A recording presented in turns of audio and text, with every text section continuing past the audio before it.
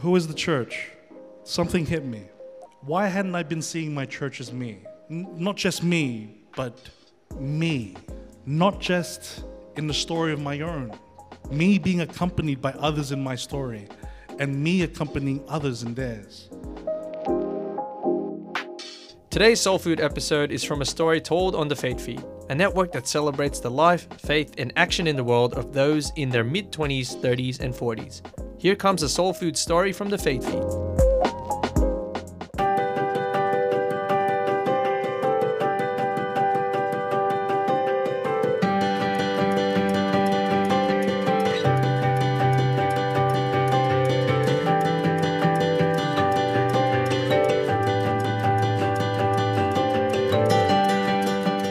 I made the classical public speaking mistake. Anthony, I'm sorry about this, but I forgot to go to the bathroom beforehand. So if at any point during this talk I talk really fast, please don't think that I'm nervous. It's just a matter of urgency. And I'll also be finishing this talk by pretending that my phone is ringing and walking outside briefly.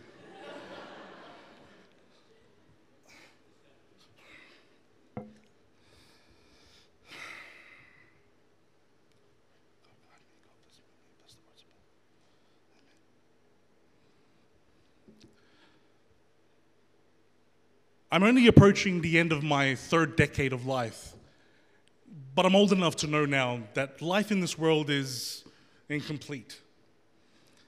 Amidst the beauty and joys of what life can be, you don't have to look far for your heart to be moved by someone's burden.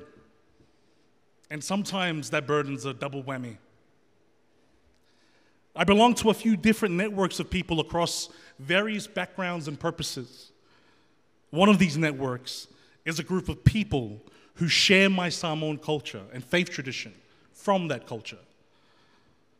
Welcoming two of our newest young members last year, by chance lined up with the sad loss of their mom after a long battle of breast cancer. A tragic moment for any young person.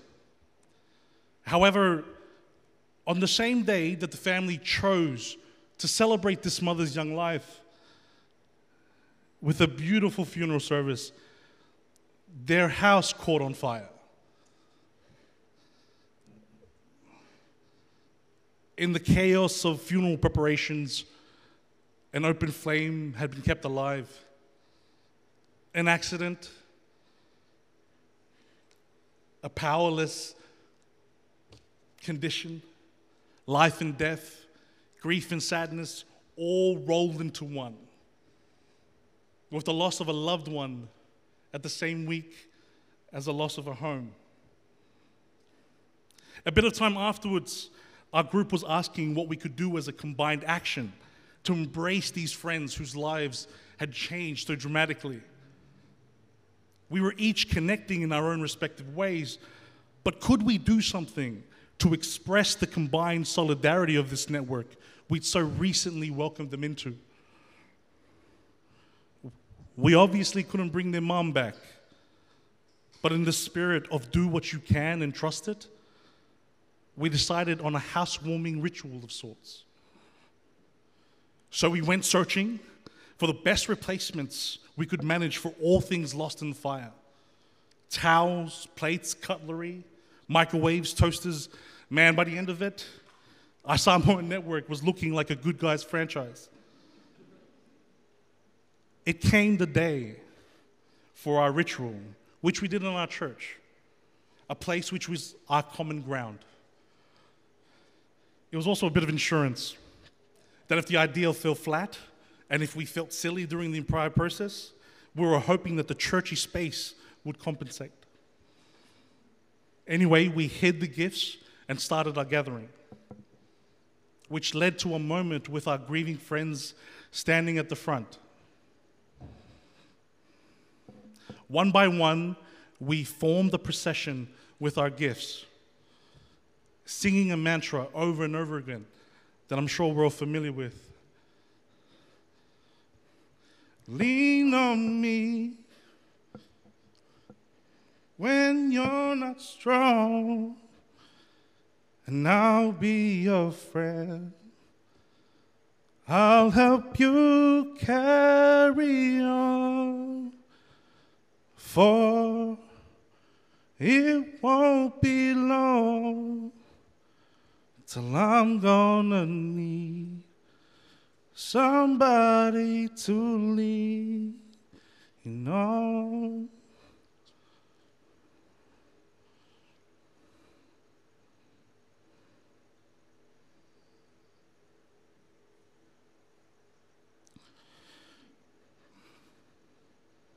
We learned and experienced something very powerful in this process. We experienced the power that emerges in almost tangible way and well beyond words when we bring the vulnerability and ritual together with trust. I'd go as far as calling it a God moment. No, we couldn't bring the mom back, and cutlery and crockery are all things at the end of the day. But I'm not sure that the mom they grieved could have been much closer that day. In those more than words, embraces, and tears that accompanied our house fire gifts and heartfelt mantra. It was a divine moment and connection that we couldn't have scripted. And it was a moment of the fullest meaning of what it is to belong to a community of life and faith. It spoke to me a new significance of the power of community and the power of community's rituals. Apparently, there's a whole study on ritual. Experts talk of it as providing a liminal space or an in-between space that you can't script, but which can potentially influence how you take your next steps in life. When you think about it, we do rituals in lots of ways. They mightn't make much logical sense in themselves if someone tried to measure them. I mean, after all, how do you measure a beautiful bunch of flowers and a candlelit silence? How do you measure a bunch of people arm in arm, singing happy birthday, even out of tune, but all staring sincerely at one person? How do you measure the value of deciding to sit together at a table to eat, sharing something of your day? Now, some might say it's just about eating. Say where you want. But as an expression of ritual, of committing to the in-between space, something more, something unscripted, something unplanned can happen. Now, let me pause at this point and name this as one of the core convictions that I've come to. You know, those core convictions that you most deeply value, of the things that you realize help shape and give meaning to life. So for me, the first core conviction is my commitment to community and its rituals that unite people. Maybe you can make some links in your own life. Maybe you'd use different words. But I hope you get what I mean by the core conviction of community and ritual. I want to add that I think that this was a difficult process for me. It took some twists coming to that particular core conviction. As I mentioned, my community is a network that's both cultural and faith-based. To be precise, it's the younger part of the Christian Congregational Church of Samoa. If you want to find imperfection, just scratch the surface of our community. I've wanted to use that as my reason a few times to leave it behind. But I've kept discovering that imperfection is universal, me included. And I shared with you about that moving moment with the housewarming gifts from last year. But so often my early experiences were nothing like that. In my teenage years, it felt conservative, strict, cold and stagnant, routine. And many of my peers from that time have also moved on. My parents' fidelity and passion kept me in there. They'd work 40 or 50 hours a week, and then Sunday was full on for people in community. Even back then, I have to say I respected their generosity. For them, it was always yes. Yes, we'll do it. Yes, we'll help. Yes, we'll serve. Yes, we'll be there from early morning to late night with our children. Yes, this is our faith and it's our joy. But to be completely honest with you,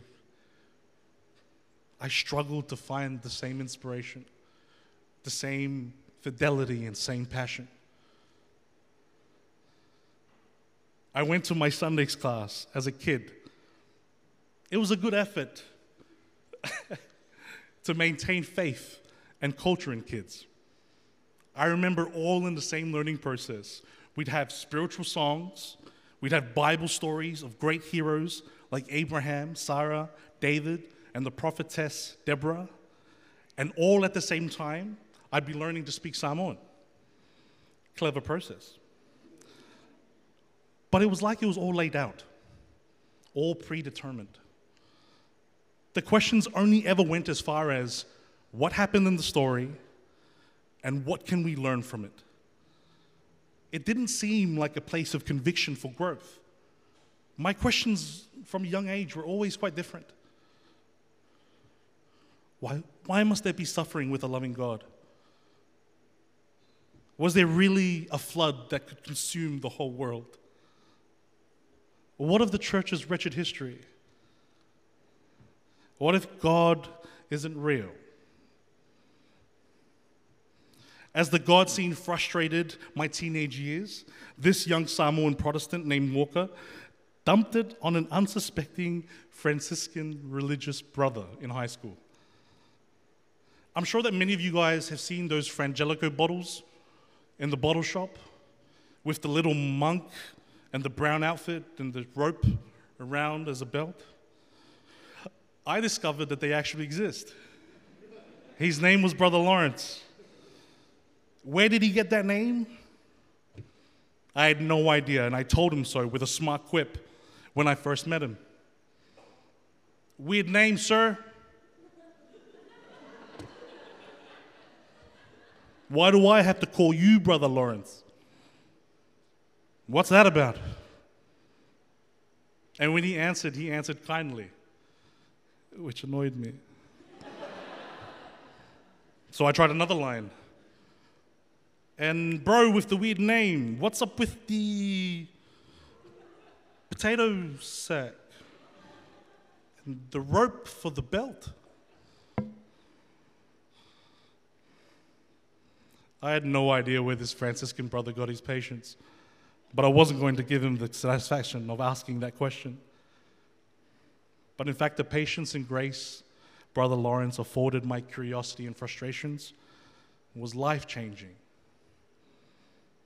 Before long, it was him I was asking the questions that were too much for the Sunday scene. Now, was there an answer to every question? No. But he was always patient. And he always gave me the time. Some lunchtimes now became a space for a young kid to feel safe to ask questions of God, of life and death, that we probably all have, but might find a way of motivation to ask. Sometimes he'd answer. Sometimes he'd send me on a search. Sometimes he'd tell me a story that got me seeing the questions from other angles. And sometimes even thank me for challenging him and ask me to give him some time to be quiet with these questions. Without knowing it, Brother Lawrence gave me a platform to engage in my faith outside the Sunday routine. As a result, a faith connected to real life started to become part of my everyday from Monday through Sunday. If one of my core convictions I mentioned a moment ago is a commitment to community and its rituals, I can name another core conviction, first influenced through Brother Lawrence.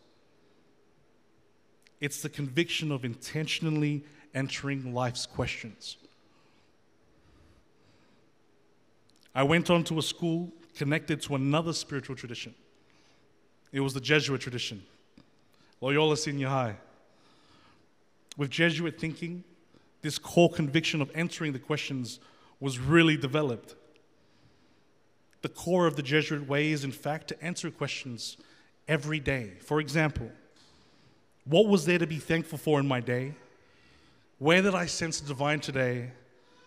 What do I need to feel alive? What do I consciously choose? I would never have imagined how a constant commitment to simple questions could guide our life.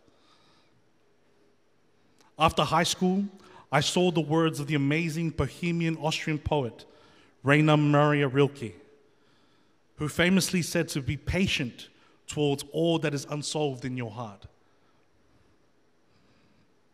He then said to try to actually love the questions themselves. This really spoke to me. I don't get a few other bits, he said, but his bottom line was a sense of living actively right in the heart of the questions. And in so doing, almost without noticing, we bit by bit live into the answers. I'm much more alive in that view of life as an unfolding journey, one to be embraced and discovered together. I react to some of the views, including religious ones, that seem to want to neatly wrap up all our learning and answers. That's not, for example, how I've learned about love and belonging in my life. If I think of closest friends or family, or of community, or of the beautiful soul who I share companionship with, each of these expressions of love unfold and continue to need energy and continue sometimes to surprise. They can't be captured. If this is the case for these treasures, then how could my faith be all answered in a hurry? Before I finish, I want to tell you just a bit more of what I was saying about my Samoan church community. Did it sound like I left and moved on?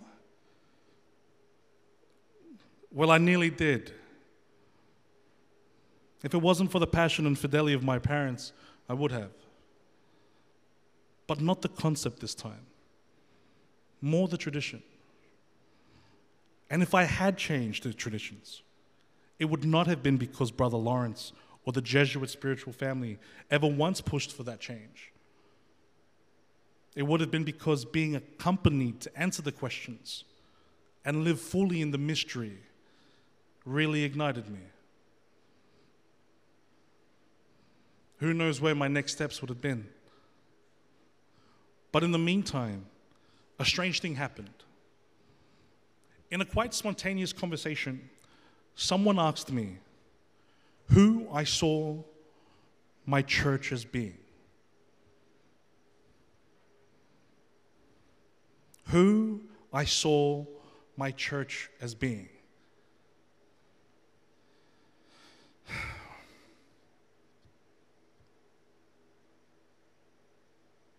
Who is the church? Something hit me. Why hadn't I been seeing my church as me? Not just me, but me. Not just in the story of my own. Me being accompanied by others in my story, and me accompanying others in theirs. That's actually the third core conviction I've come to. A commitment to accompaniment. I'm sure some directions happen in our lives that we don't organize.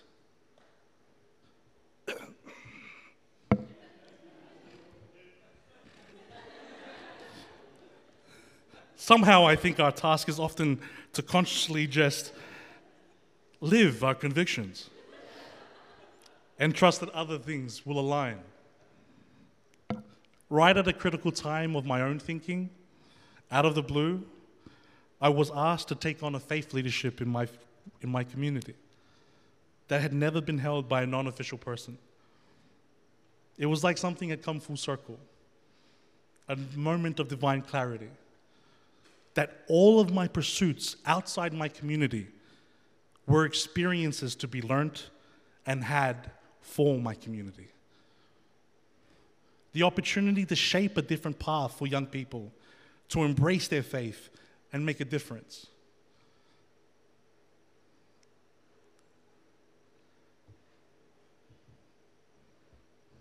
When I received that position, the first thing I did was I went into the place where my Samoan faith community gathers, our sacred common ground, the place where our ritual together touches beyond words.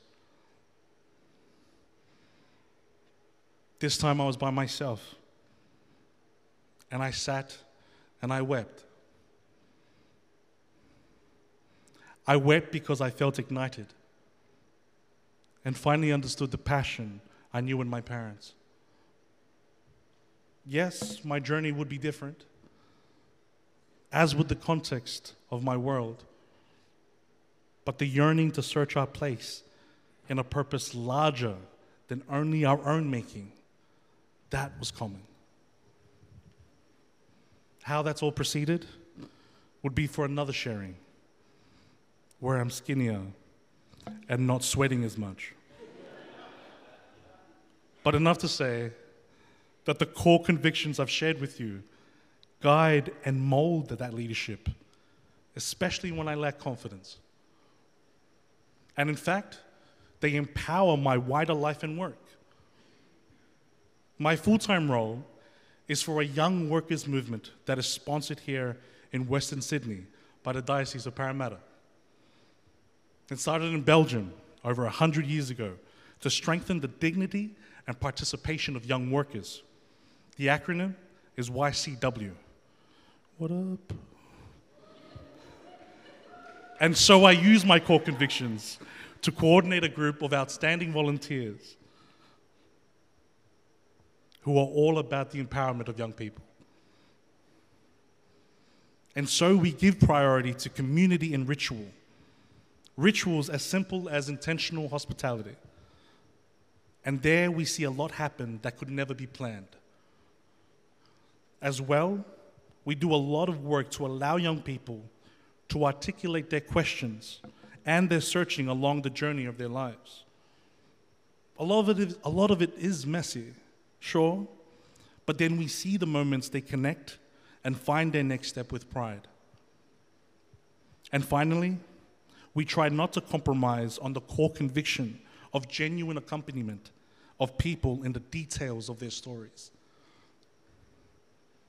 We actually practice that accompaniment first as fellow leaders in the work, because I'm guessing, like each person in this room, it's accompaniment in our stories that assures us that we each matter, that each of us, ourselves, has an identity together that's more than only ourselves. We hope you've enjoyed this episode of Soul Food. Don't forget to like and follow us on Spotify or your preferred listening platform. This podcast is produced by the Mission Enhancement team in the Diocese of Parramatta. We release a new episode each week, and we'd love to hear from you. So leave a comment or reach out via our contacts in the show notes.